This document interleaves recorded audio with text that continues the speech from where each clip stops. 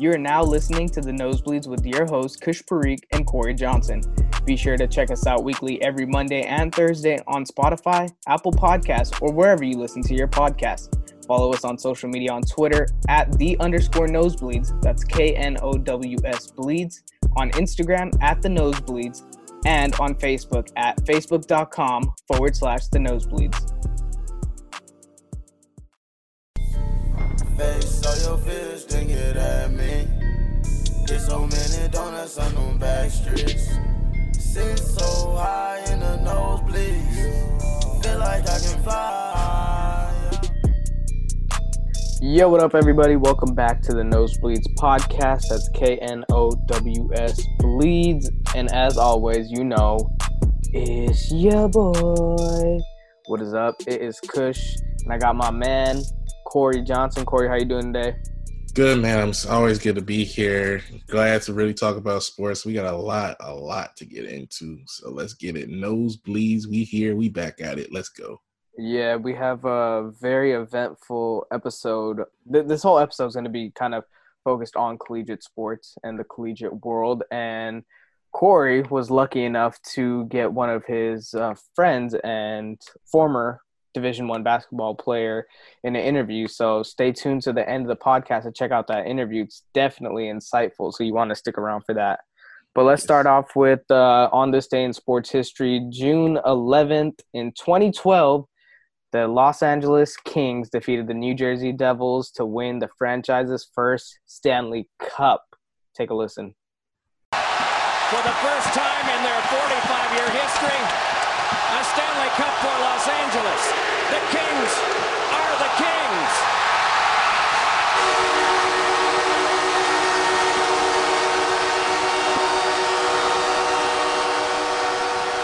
Yeah, the LA Kings were an 8th seed coming into the playoffs, and they had an unbelievable run in the playoffs. Went 16-4. Kopitar had a hell of a playoff run. Dustin Brown, the captain, had a hell of a run. Jonathan Quick. So, where were you when the Kings won their Stanley Cup? I remember exactly where I was. I was at home. I was watching the game, and I just remember that was like the first time where with the Kings, you felt like everything was starting to fall into place. Everything was coming together, and it was just they had like the right mix of veteran guys and youngsters on their team, and they had just such a perfect balance with their roster and with their chemistry, and you really felt as if that this team was going to do something special. And as soon as they were able to get out of that first round as an 8th seed, I kind of felt like this team was able to do that. They're already looking like a tough cookie to solve, especially in the Western Conference. Once they got through the West, it was looking like, if I'm whoever coming out of the East, I'll be very concerned about facing against that Kings team. And lo and behold, they ended up winning not just their first Stanley Cup, but then a few years later, they ended up getting another one. So the Kings really definitely turned heads, but that first one is always something that's going to be really memorable for the fan base and the city of LA. Yeah, I think the Kings are definitely looking to get back to those glory days, because right now they are a bottom feeder in the NHL, so they definitely want to turn things around. Yeah, slowly but surely. Gotta get them draft picks, and gotta get some new blood in there. But for sure, LA is waiting for another winner. That's for sure.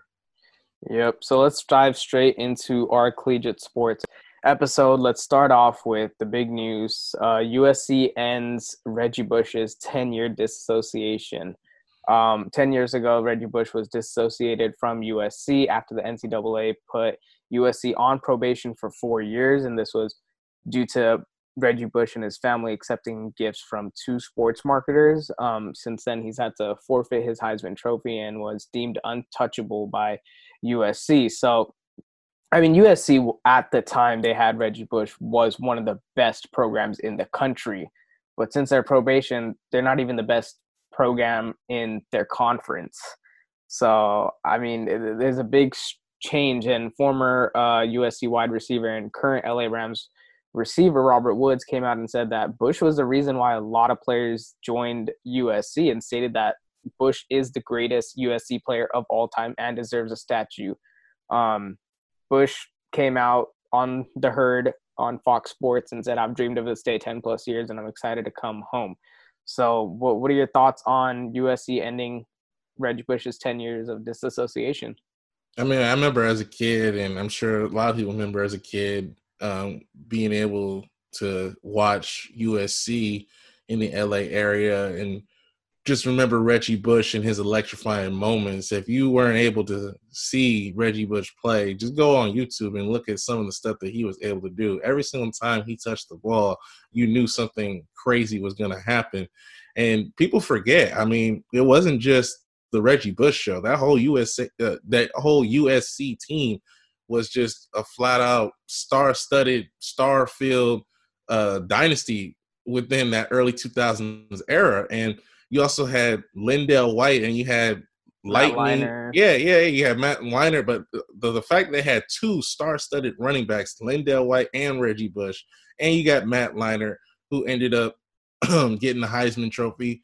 So, I mean, like, you just see, like, USC had stars on stars on stars, and there was a reason why they had so many different stars popping up and showing up at practices and before the season would start. And there was a reason, because everybody wants to be around a winner. Everybody wants that energy. Everybody wants to be circulated with that.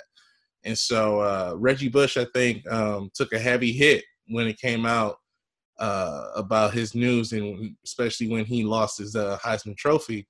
And he said, also, since you mentioned it, he said when he was on the Herd that, of course, he would love to have his Heisman Trophy back, but he said that's not really his concern at this point in time. He's just glad that he's able to be associated with USC once again. He's able to be claimed by them. And I guess it just seems kind of weird. It's almost like a parent telling their kid that, oh, you're not my son or you're not my daughter for like 10 plus years. And then all of a sudden it's like, oh yeah, you're my kid now. And then it's all it's kind of weird, but I mean, to each their own. And, you know, Reggie Bush is happy that he can be once again claimed as the Trojan. Yeah, I think USC is trying to get back to, I think everybody, except if you're a UCLA fan, wants USC to be the powerhouse that they once were. I think definitely the Pac-12 themselves, because if you look at it now, the Pac-12 doesn't get a lot of respect they deserve because of teams like the SEC, you know, the Big 12, Big 10. They basically run over these teams come to the season. That's why you don't see them a lot in the college playoffs. I think outside of Oregon, and then now Utah's kind of coming up, and outside of those, there's really no real threat for that college football championship outside of those teams.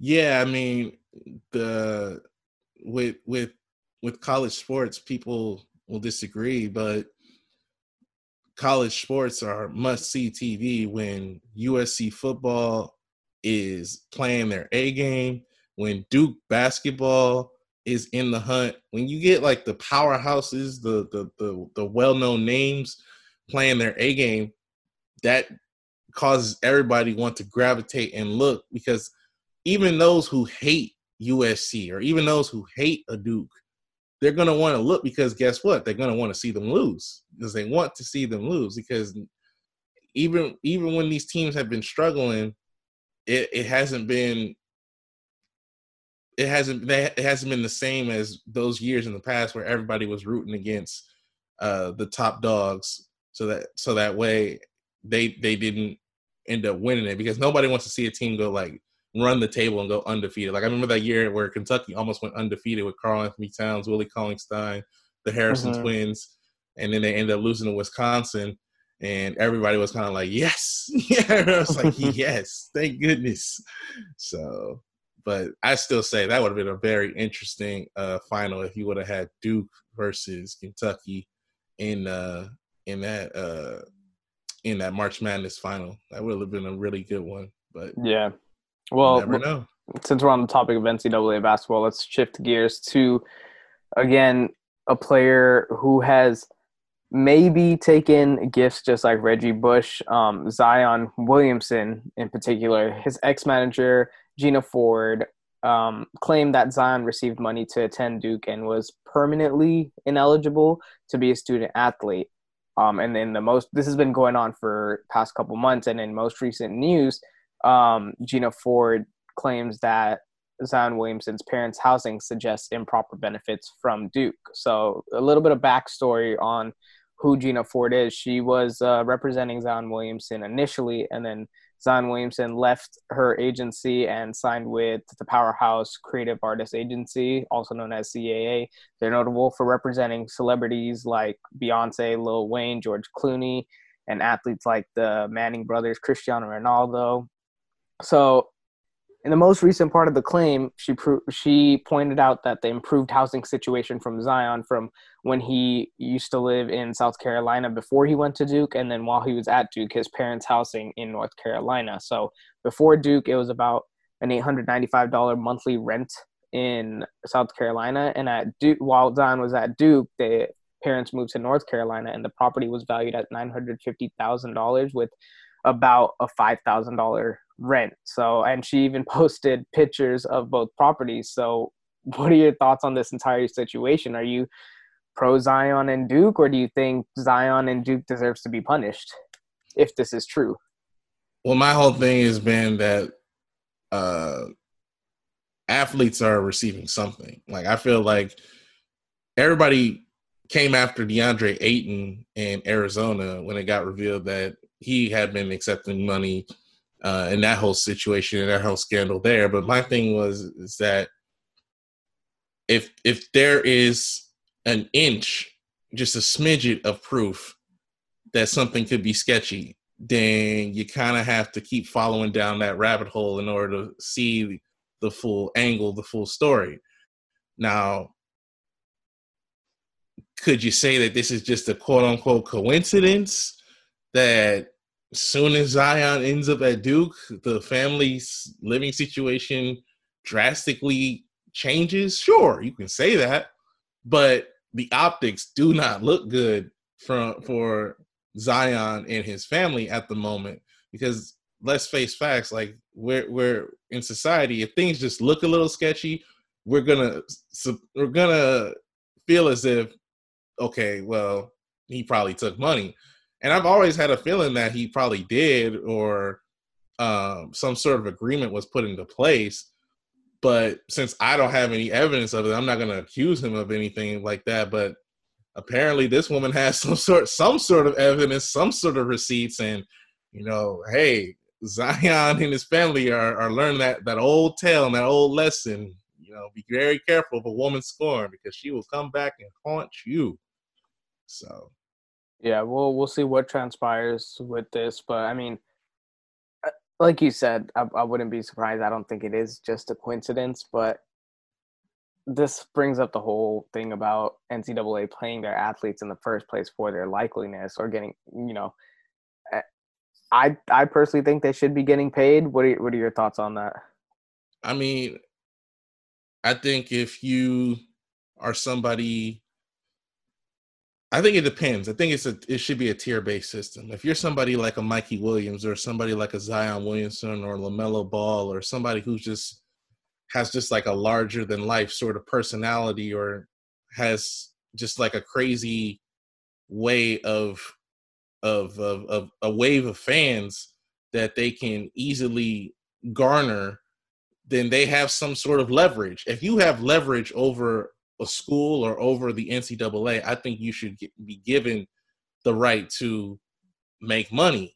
That isn't to say that, like, if you don't, then you shouldn't, but I think that there should be some sort of like a tier-based, or there should be some sort of way to allow it. And I think that allowing players the right to get money through sponsorships is the right way to go, so that way the NCAA isn't responsible wholeheartedly in who gets paid and how much gets what, but just allowing them to be able to take control of their own destiny and being able to satisfy their own careers and be able to take care of their families. I think it's a huge thing that they have decided on, and hopefully are not just saying that to get everybody off their case and get good PR and have everybody thinking that they're going to actually make a change.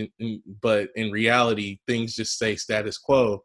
Hopefully that things do change, because so many different times you hear about athletes who run and chase after a bag or chase after the money and end up getting scammed by a fake agent or end up getting scammed by a swindler. I mean, we've heard about Kevin Garnett losing out on money. We've heard about Charles Barkley losing out on money and things of that nature. And you hate to see it, but I think a good way that can be prevented is if the NCAA or some sort of organization decides to step in and provide these young men and women with financial guidance in order to truly make sure that they are taken care of and not just out here being just being treated like horses or treated like cattle, So they have to really understand that if you're going to go this route, then you can't just be like, okay, well, we gave you the opportunity to make money and go off and do what you will. Take responsibility, help these young people out, help them understand what it means to gain money, so that way they don't just go out here and they're just being desperate and chasing after whatever sponsorship deal comes their way. Help them to be smart about how to market themselves and how to grow themselves as a brand, so that way they don't start off on a negative front and put themselves behind the 8 ball and maybe sign into a bad deal or sign with a bad agent. And next thing you know, things are worse off than what they originally were without making money in the first place. So it's all about what the NCAA is willing to provide and what they're willing to do as an organization. Yeah, I think they're going to definitely have to be swift about it too, because you have leagues like the NBA G League that players out of high school may be taking that route where they're just going to go straight to the G League and make their money. Or you've been seeing with LaMelo Ball or with like Emmanuel Mudiay, with RJ Hampton, guys going overseas to get their experience. Exactly. And then going to the NBA, kind of just bypassing that entire college route. So, and I mean, and those are big name players too. Those were big name recruits coming out of high school as well. So I think the NCAA definitely needs to do something. Okay, moving on. The state of Idaho just passed a bill, HB 500, which is called the Fairness to Women's Sports Act. Basically, this bill is barring to students of male sex from any competition designated to female, women, or girls in Idaho, and any dispute would require physicians to establish the student's sex. So basically, they're not allowing transgender athletes play in women's sports. Major athletes have taken this not so lightly, and they're calling on the NCAA to move upcoming athletic events scheduled in Idaho, including March Madness, following this bill. And I mean, athletes deemed it as explicitly and illegally discriminates against transgender athletes by barring them from competing consistent with their gender identity and subjects all female athletes to the possibility of invasive genital and genetic screening. So very well-known athletes such as tennis player Billie Jean King, WNBA legend Sue Bird, USA soccer star Megan Rapinoe, and Jason Collins, who was the first gay NBA player to come out, are amongst these signees for this movement. So what are your thoughts on this movement? It's very similar to what was going down in Charlotte. Because I remember a few years ago, the NBA was scheduled to have the All-Star game in Charlotte, and March Madness was supposed to be taking place in Charlotte, and Charlotte was supposed to be getting on this type of business. But the reason that didn't end up going down was because of the controversial bill. I believe it was the bathroom bill,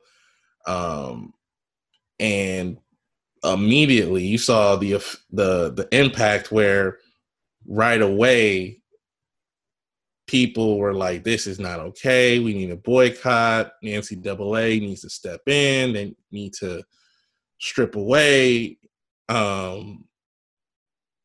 and it ended up working, and it ended up forcing Charlotte to have to change legislation because they had lost out on so much business. They had lost out on so many financial business partners, and I would not be shocked whatsoever if the same thing happens with Idaho. And whenever these things sort of occur, it doesn't too much shock me where they are occurring, because usually it's in these sort of areas where these laws like try to come up. And for me, Idaho's probably going to end up having to change the legislation just because of how impactful that community is, as far as being able to get people to immediately pull out their support of institutions, businesses, whatever the case may be. They all are more than likely going to pull out because they don't want their name to be associated with being anti-transgender or against the LGBTQ community in any sort of way. And I could definitely see the same thing happening here with this HB 500. Yeah, and Knicks guard Reggie Bullock also came out. His sister, who was a transgender, she was murdered in 2014 for being transgender, and he came out and said, this is personal for me because of my sister, and she would want to use my platform to, bring awareness about this. And this whole bill that Idaho has passed is a tremendous step backwards for equality and humanity. And Boise State is actually scheduled next year 2021 to host the first and second round of March Madness. So we'll see what happens with the NCAA in Idaho. Moving on, though, we are still in this pandemic, unfortunately. Very unfortunate. And we're seeing it starting to hit college sports as well, particularly college football. A lot of schools have come back or they've been allowed from their conference or the NCAA to return to voluntary in-person athletic activities. And we're seeing a lot of repercussions from this happening. If you look at Auburn, 3 football players have tested positive for COVID-19. And Auburn's athletics spokesperson, Kurt Sampson, said that they're all asymptomatic and have been isolated. And then we saw in Alabama, 5 football players tested positive for COVID-19, or at least 5 that we know of. The team came out and said that there were quote unquote several, so we don't even know about that. And then Oklahoma State linebacker tested positive along with 2 other teammates, and all of those players are asymptomatics. And this actually affected the freshmen as well because they were supposed to move in last weekend, but they had to delay that because of this whole issue. And then UCF, Florida State, Boise State, Marshall, like the list just keeps going on of schools that have players that have tested positive for coronavirus. So with all this being said, do you think that the NCAA should continue to push for the opening of in-person activities and camps, or should they ease up and wait till the dust settles a little bit on COVID-19?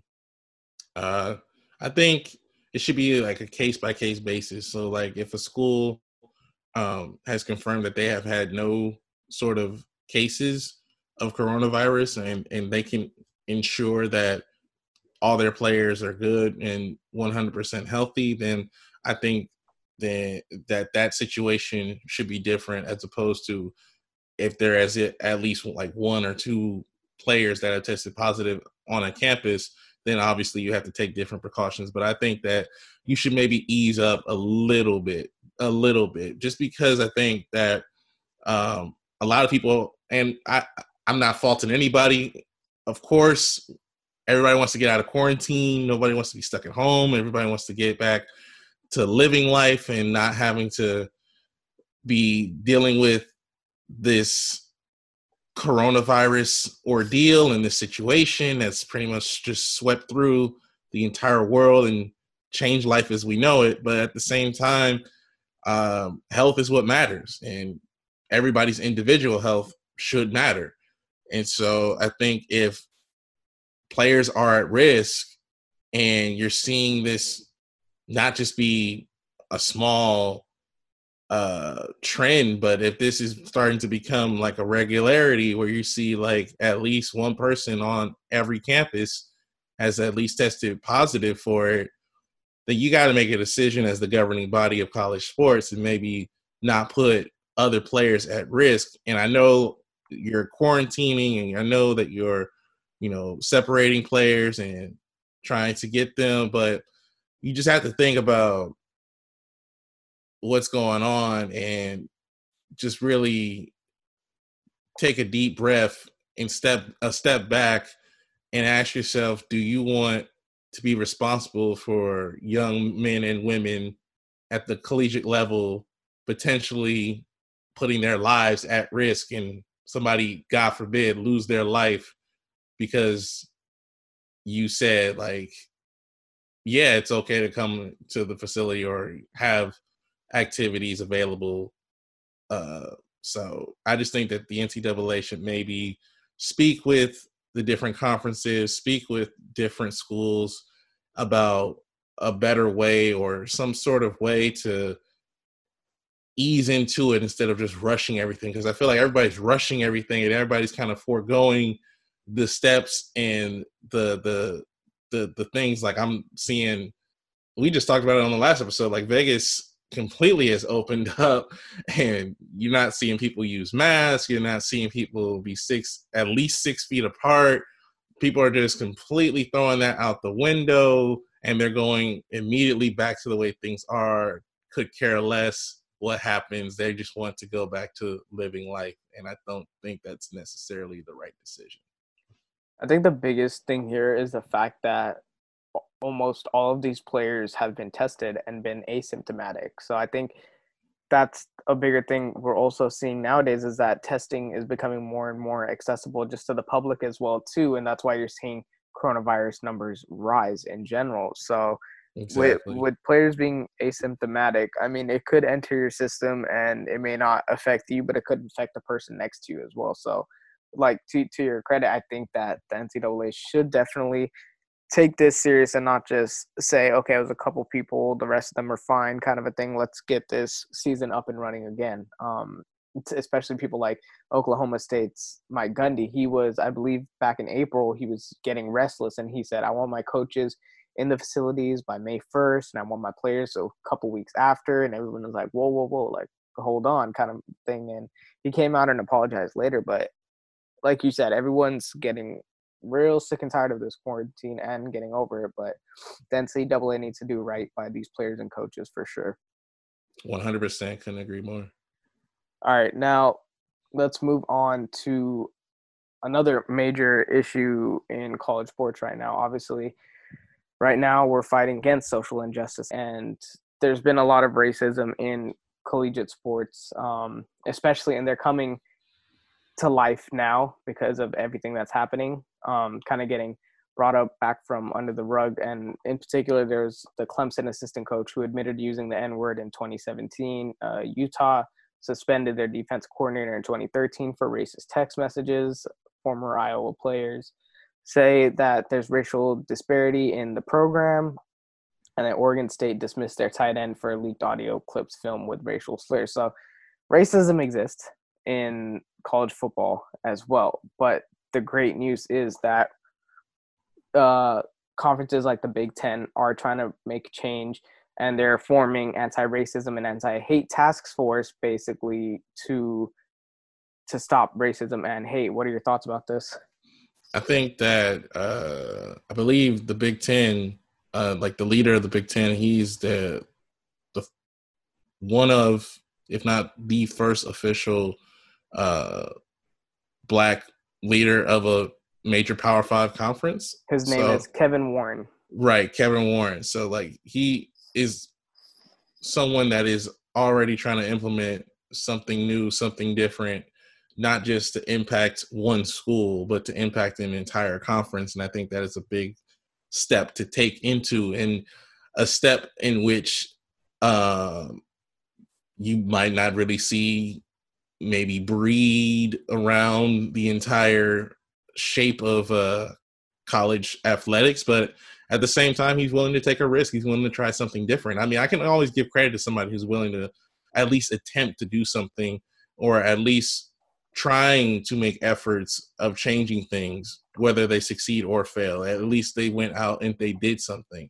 And I feel that my main thing with this is I'm just curious as to far as what are they trying to accomplish? Because when you say the word anti-racism, anti-hate task force, I'm wondering what goes into that and who's on the committee and who gets to decide who gets to be on this task force, I guess I should say. But overall, I think that taking the first attempt into doing it, kudos to Warren, kudos to the Big Ten, and it'll be very interesting to see if there's any sort of ripple effect from this. Yeah, and Kevin Warren also donated $100,000 from the Warren Family Foundation to the National Lawyers Committee for Civil Rights. And, you love to see stuff like this. And even if it's not donations or it's, creating a committee, it's little stuff like LSU's head coach. He's basically saying that all LSU players will be registered to vote. And also Mark Few and Gonzaga are canceling team activities on election day because they're trying to raise awareness that each vote counts. And I mean, I think they're just trying to start a movement to just make election day a mandatory day off in the NCAA. What are your thoughts on that? I think that a lot of times, like, people don't really take voting that serious. And a lot of people aren't really sure if they matter, like, as far as the voting process. I believe they said a couple years ago, the 2018 primaries, voting for people between the ages of 18 and 24 was dropped to like 30% or something like that. Like it significantly was impacted. And so don't get me wrong, I'm proud of the generation I was born in, and I appreciate what everybody has done prior to me existing on this planet. But I definitely realize that the generation I live in are full of a lot of people that just simply love to complain. Like, look no further than social media, Twitter, Instagram. It's full of a lot of people who love to complain, but they are not interested in really putting any action. They're just more so into reacting rather acting. So, and I think also a big thing to what you said about this generation is that players have these huge platforms and coaches or whatever you may say, these celebrities. But the thing is this generation is so sensitive that you don't want to say the wrong word. One little misspelling of a word or something like that can change a whole meaning of something. And this generation takes things very sensitive. Yeah. I just saw recently that YG was put under fire because I guess he was at the protests. He was filming a music video for his song F the Police, and people were criticizing him for his role in that, and his response was pretty much, this is my way of acting. This is my action. This is what I'm providing. I helped draw in over like 500,000 people or whatever it was to this protest, and I'm trying to spread awareness, and I'm also trying to use my platform and use my talents and use this song in order to be a part of the movement. And so you just and I went back and forth on it too myself, because I was like, that's interesting. But then again, everybody has their phones out. Everybody is on social media at these protests and at these rallies. And so it's easy to point out at the celebrity for doing it. But what about the thousands or so people that are doing the exact same thing on their phone? They're trying to clout chase, trying to get their followers up, trying to, show everybody like, hey, I'm at the movement, hashtag Black Lives Matter, hashtag BLM. You see a lot of videos of like those bloggers and whatever, literally just taking pictures for the gram or whatever it is. Yeah. Just to say that, hey, I'm woke. I'm cultured. I'm out here. Yeah, I think like a model got criticized for that. I think even Kylie Jenner like posted something where she had a photoshopped Black Lives Matter sign, and you Oh, in can the clearly see that shadow. it was Photoshopped. Yeah, you could actually see that the shadow that she didn't have the sign in her hand. So, and Yeah, I I definitely don't know. remember I don't that. know if she like posted that or whatever, but it got posted to her account, so it just looks bad in general. It looks like you're just trying to clout chase. You're Yeah, trying to for use sure.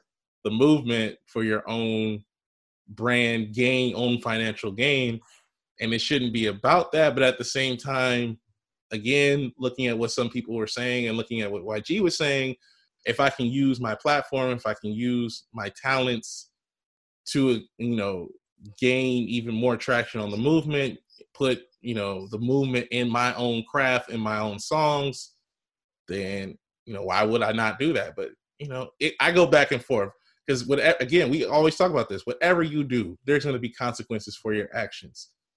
So whether or not he films at the protest, if he decides to film at the protest, whether you're a celebrity or not, you're going to be looked upon as, what are you doing? What are you saying? And then for those who are critical of the protests, they're going to be looked at as, what are you doing in the community? What are you doing to help benefit, since you want to be so critical about it? This, that, and the third. And so at this point in time, a lot of people have a lot of time on their hands, and a lot of people are able to sit on the internet and just go back and forth and just Just argue nitpick and just everything. nitpick literally everything that Yeah. somebody else does. Fortunately, I'm not one of those people because I have to But I have think a I life. think definitely like bringing it back to the YG thing. Like even if this guy makes a song, FDT, which for those of you that don't know Mm-hmm. is F Donald Trump. How many people were bumping that shit throughout the entire elections, throughout That's the true. entire Trump rally? So I mean, people are definitely gonna bring awareness, and that's literally just by playing his song and bumping it out of like in their car, driving Yeah. down the street, stuff like that. So I don't know, but like we said, everyone is just nitpicky.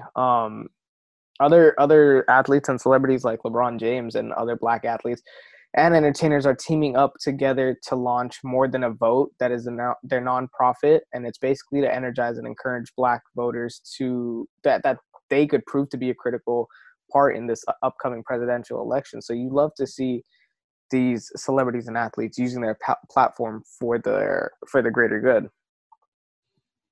Yeah. I mean, we'll see as far as if it actually is able to have the same level of impact, because LeBron, Beyonce, Jay-Z, and several different other celebrities 4 years ago were trying to use their platform, and it still didn't even impact. Like even LeBron's own state of Ohio was like, "Yeah, that's cool, bro, that you want us to vote for Hillary," but it's like, nah, we're not doing that.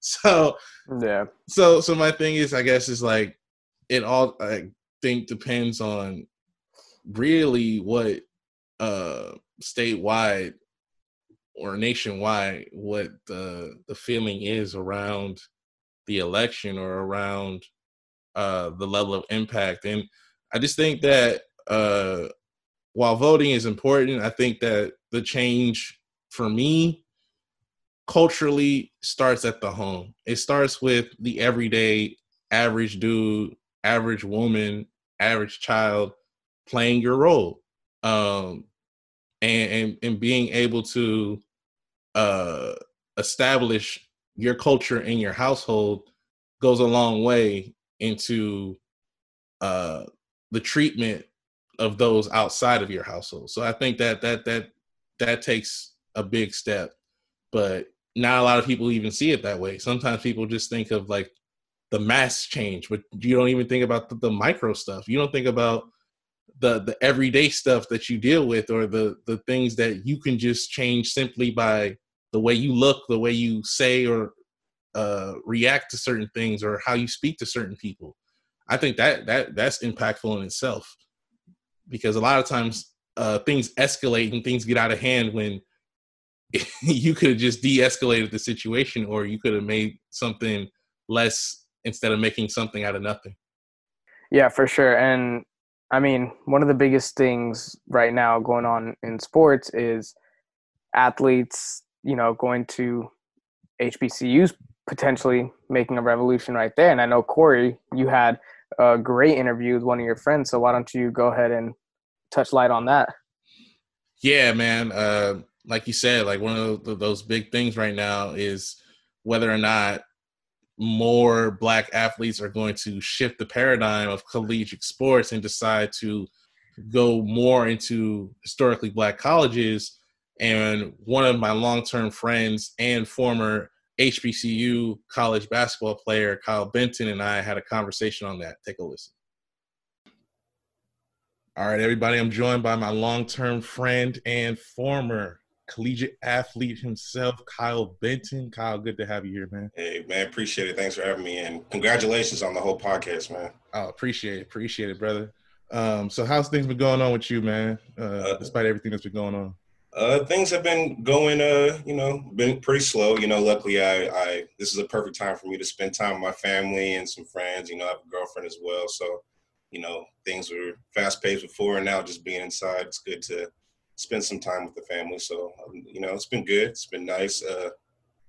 Been washing my hands and everything, keeping my distance, and, but yeah, other than that, it's been good. Nah, I feel you. Got to wash them hands. Stay safe at all times. Yeah, most definitely. But Kyle, in light of like everything that's been going on, I kind of wanted to get into it with you, like as far as talking about your experiences with playing the game of basketball and especially at the collegiate level. So let's start like from the beginning, pretty much. Like, what made you start to think that, hey, I'm pretty good at this basketball thing and I can maybe play at the collegiate level? Honestly, I think it was just the confidence I got just through high school, just performing well. And, I honestly never saw myself playing basketball after high school, until, I started getting a little recognition, a couple of letters here and there. And, I started, you recognize I was, 6'3". I grew from like 6'2" to 6'3" to like 6'5", 6'6" within a year. And I ain't gonna lie, I was jelly of that. Still am low-key to this day. I'm like, damn, bro, I was trying to be 6'6". I was like, we're about the same height, right? Around 13 years old. And then, I just had a crazy growth spurt, and, I just, things just started just changing that way. And yeah, so. What was it like when you got your first offer? Man, it was honestly unbelievable. It was kind of like, wow, like this is actually happening. I'm actually gonna, get a chance to actually play college basketball, and it was obviously a blessing. But yeah, that first offer was definitely nice. For sure, man, for sure.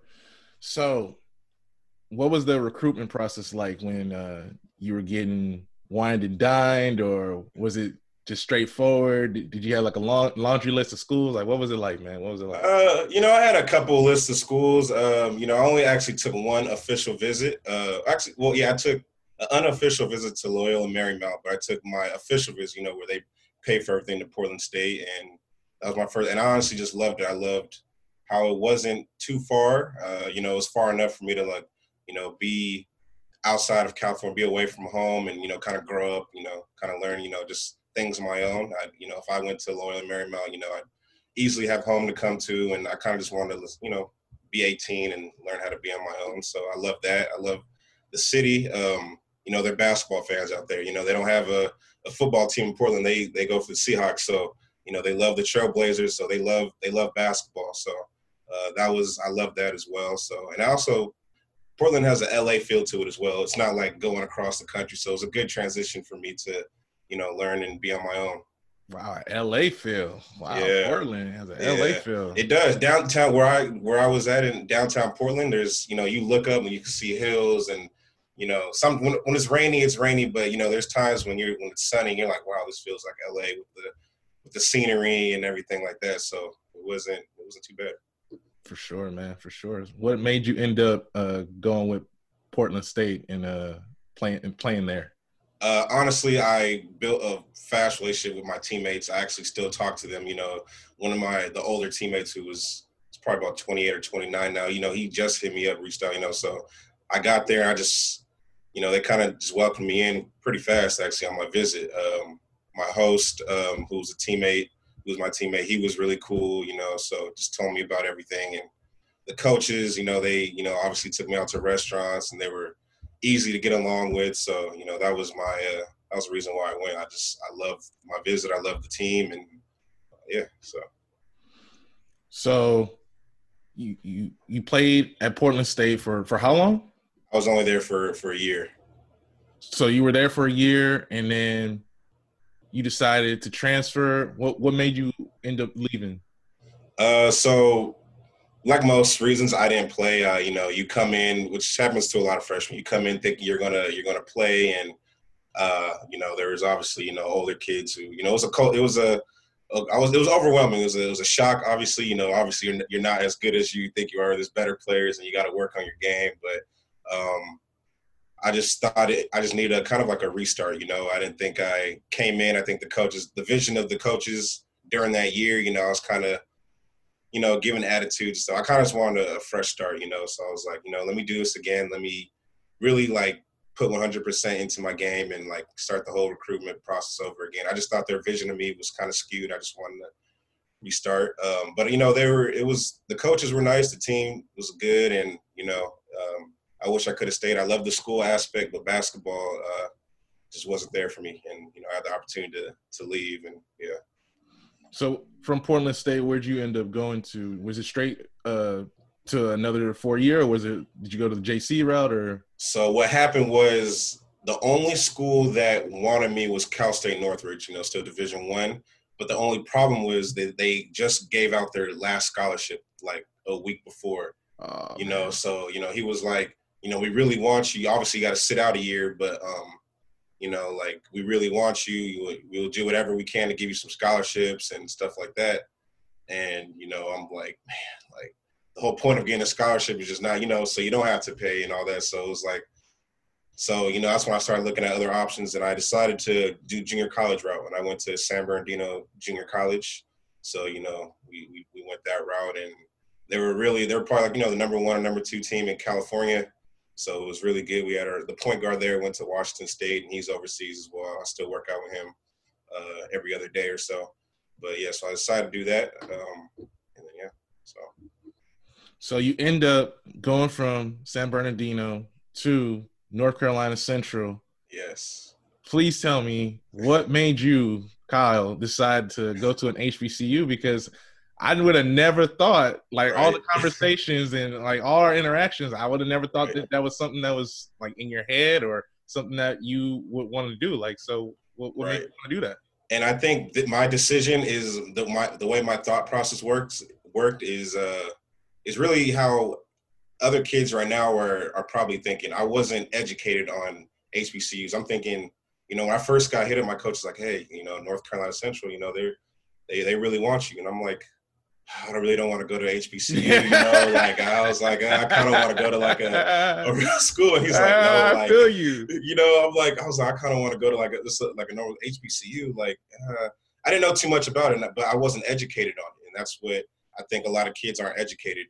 So, he's like, no, I mean, they just made the NIT, they had a 16-0 during conference. Their coach is really good and they're on the up and up, and I was like, really? Like, in their game, I think that night he was like, yeah, they're playing tonight, and they're playing Miami.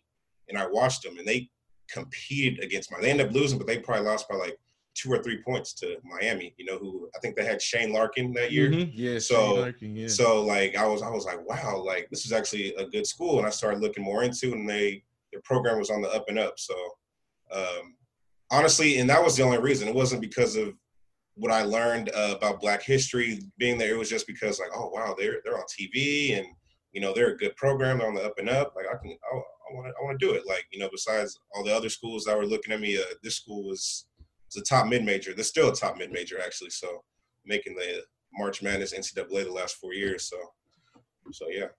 Yeah, man. And when you step on campus, was it like an immediate like culture shock for you? Oh, you're like, you're like, dang, bro, I ain't been around all these Black people before. Oh my God. It was completely, and they looked at me because I dressed different. From California, we dressed skinny jeans and Vans and, skateboarder style kind of, and like everyone else is kind of, the beard, rough look, and they got, just the style was different. So, the way I talked, their lingo was different, and it was like, wow, like this is really different. And it took me a little bit to get used to, but as they knew me, I'm 6'7", so I was they saw me everywhere, and got comfortable with them and they got comfortable with me and they kind of welcomed me after that. But at first, like everyone on campus, they kind of just knew like, oh, this is the Cali kid, it's the LA kid. Like you can tell he's different, so. Yeah, I remember I seen Oh yeah, I remember I seen something on social media one time where one of your teammates was calling you Cali Kyle or something like that. And I was like, oh man, my boy getting bullied out there. Yeah, it was kind of a little bit like that. It was a little bit of bully, a little bit.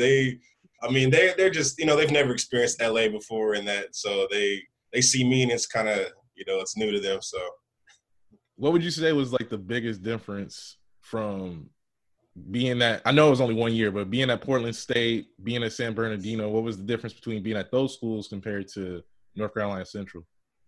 I just think I think I learned so much about basketball, the game of basketball, and the thought process of basketball through there. The coach, Lavelle Moten, he's very outspoken. I don't know if you've heard about him. He's been recently debuted on Undisputed with Shannon Sharp and I think Bayless, I saw that like a couple of days ago. He's very, very, very extroverted, and so just learning about just life as not just like an athlete, but a black athlete and a black man, and just things like that. I think that was the difference. I didn't get that at Portland State or necessarily at San Bernardino.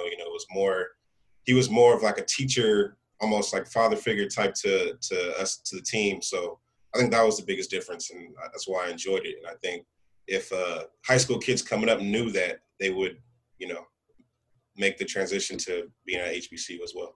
Oh, for sure.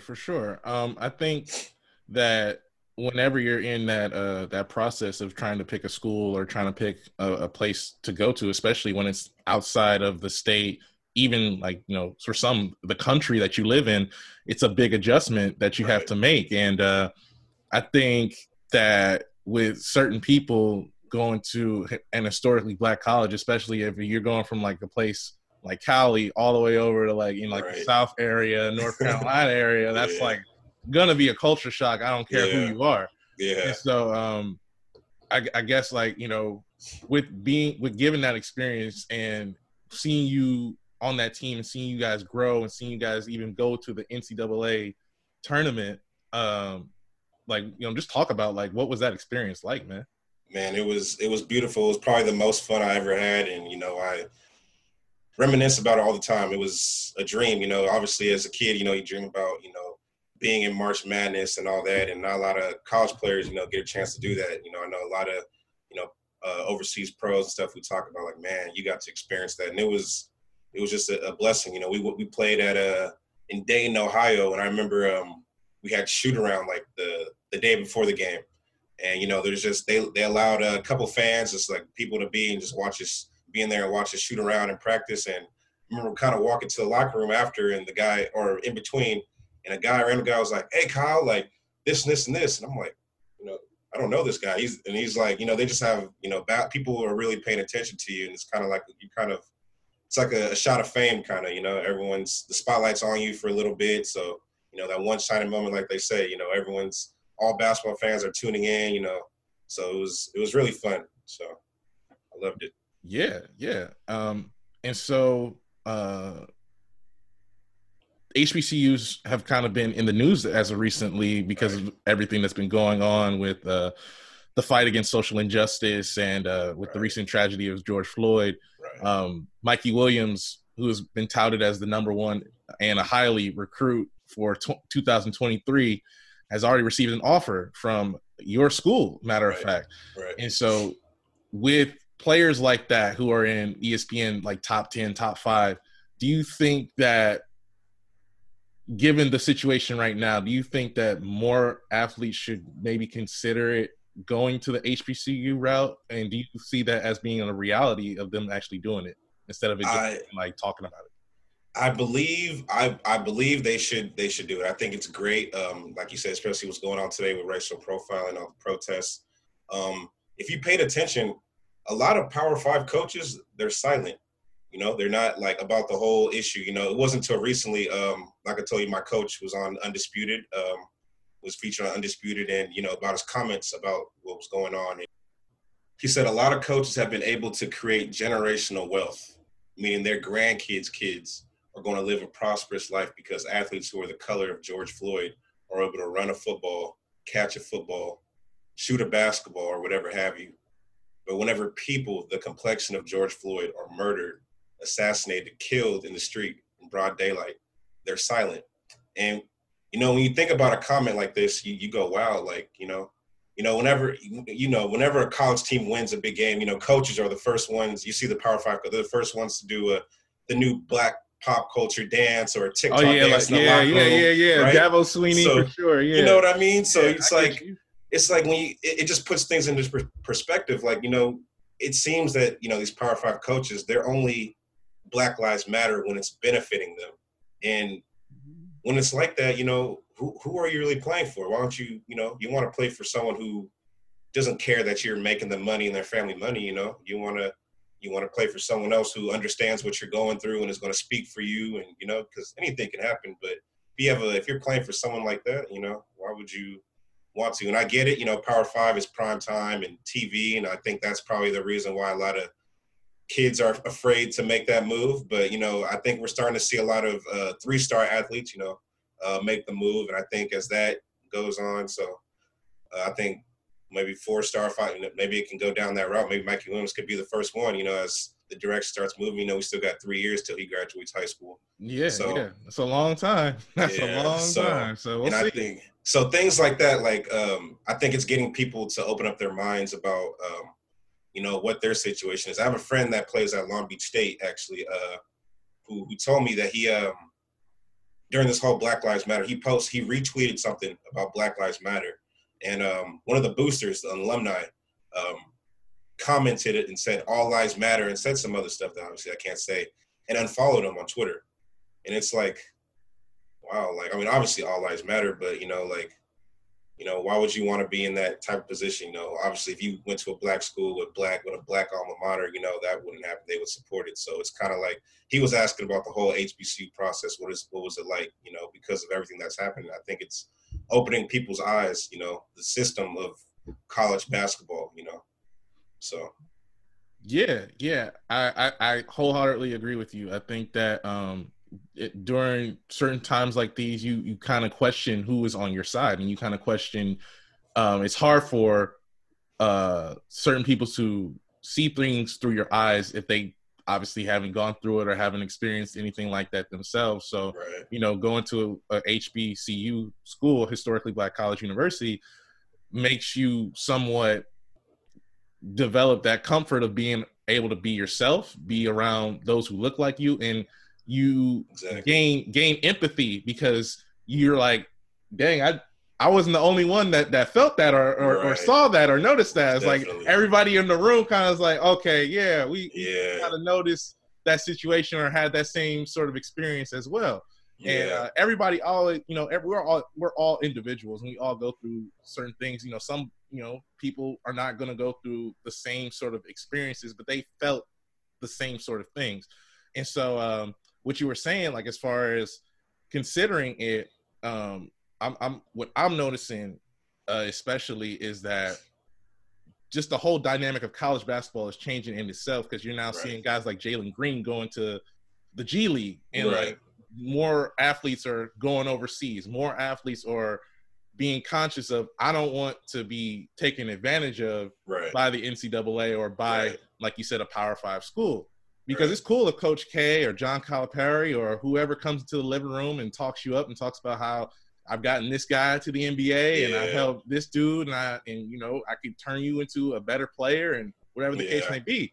And I'm not saying those are bad guys, and I'm not saying that going to those schools, if you're a black athlete, that makes you a bad person. Right. But when times get tough and you feel alone, or you feel as if things are stacked against you, that's when you figure out who's really on your side and who's willing to get your back. Most definitely. It's almost like they're scared, like, about, their alumni, whatever. Like, the reason why they weren't speaking out is because they don't want to, be down or be looked at as bad as well. And if you're playing for a coach who's afraid to be, outspoken and, speaking for what's right, if it's not worth it to you, if a black man dying, the same complexion as George Floyd is not enough to speak out, You know, because if black people wanted to end racism, if black people knew how to end racism, we would have done that 400 years ago. But we need help of white, the white people, the white people, the leaders of the white people, because that's who changes the curve, like I said. So. But yeah, it'll be interesting to see what more players do as far as with collegiate sports. I start to hear like you said, like how you mentioned what your friend is thinking of maybe transferring. I've heard like rumors that other players are thinking about transferring to HBCU route. So do you think that there is going to be more of a push for not only players, but maybe even like, different coaches to get more opportunities, not just in collegiate sports, but across the board and even in the pro levels as well? I definitely believe it. I think what's going on right now, I think it's a lot of people are supporting the movement. So I think that now's the opportunity. I think for example, if we just took sports aside, I think jobs right now, I think with everything going on, I think they're going to hire a lot of black people now because of what's going on. So I believe that's going to happen. Big time stuff. What team are you playing for, or what are you up to as far as like your pro status right now? So I haven't played in about over a year. I had an ankle surgery so I couldn't play this past season, but now I'm all healthy again. I'm ready to play next season. So my agent's been contacting some coaches. So I'm just getting back in shape and trying to find gyms. People having open runs that right now, because I know things are tough. It's tough to open gyms right now, but that's what I've been up to. All right. Well, I'm sure you'll keep me up to date, and if you guys want to stay up to date, what's your social media for like Instagram and stuff like that? Go ahead and plug that. Yeah. So Kyle Benton 25 on Twitter, and then Kyle_Benton 25 on Instagram. Yeah. Make sure you'll go follow my man KB. Stay tuned. Man is getting ready to get started back up on the grind and get back to the flow of things. Appreciate y'all listening to this interview with my boy, Kyle Benton, and he's about to do big and really big things coming up this upcoming basketball season. So stay tuned. Man, I appreciate it, man. Thank you for having me. No problem, dude. So yeah, Kush, I think that a big part about our conversation was that we were talking about how impactful and how much this would swing the paradigm. And already we're seeing that happen with the NCAA, like you mentioned early on, like with players deciding to go their own way. Everybody's taking their destiny into their own hands, and they're trying to be the change or trying to do things differently, whatever the case may be. And if this is something that a Mikey Williams or a top athlete or a transfer student decides that they want to do by going the HBCU route, that is impactful because it would shift the paradigm and it would change the whole spectrum and perspective on collegiate sports. What are your thoughts about that?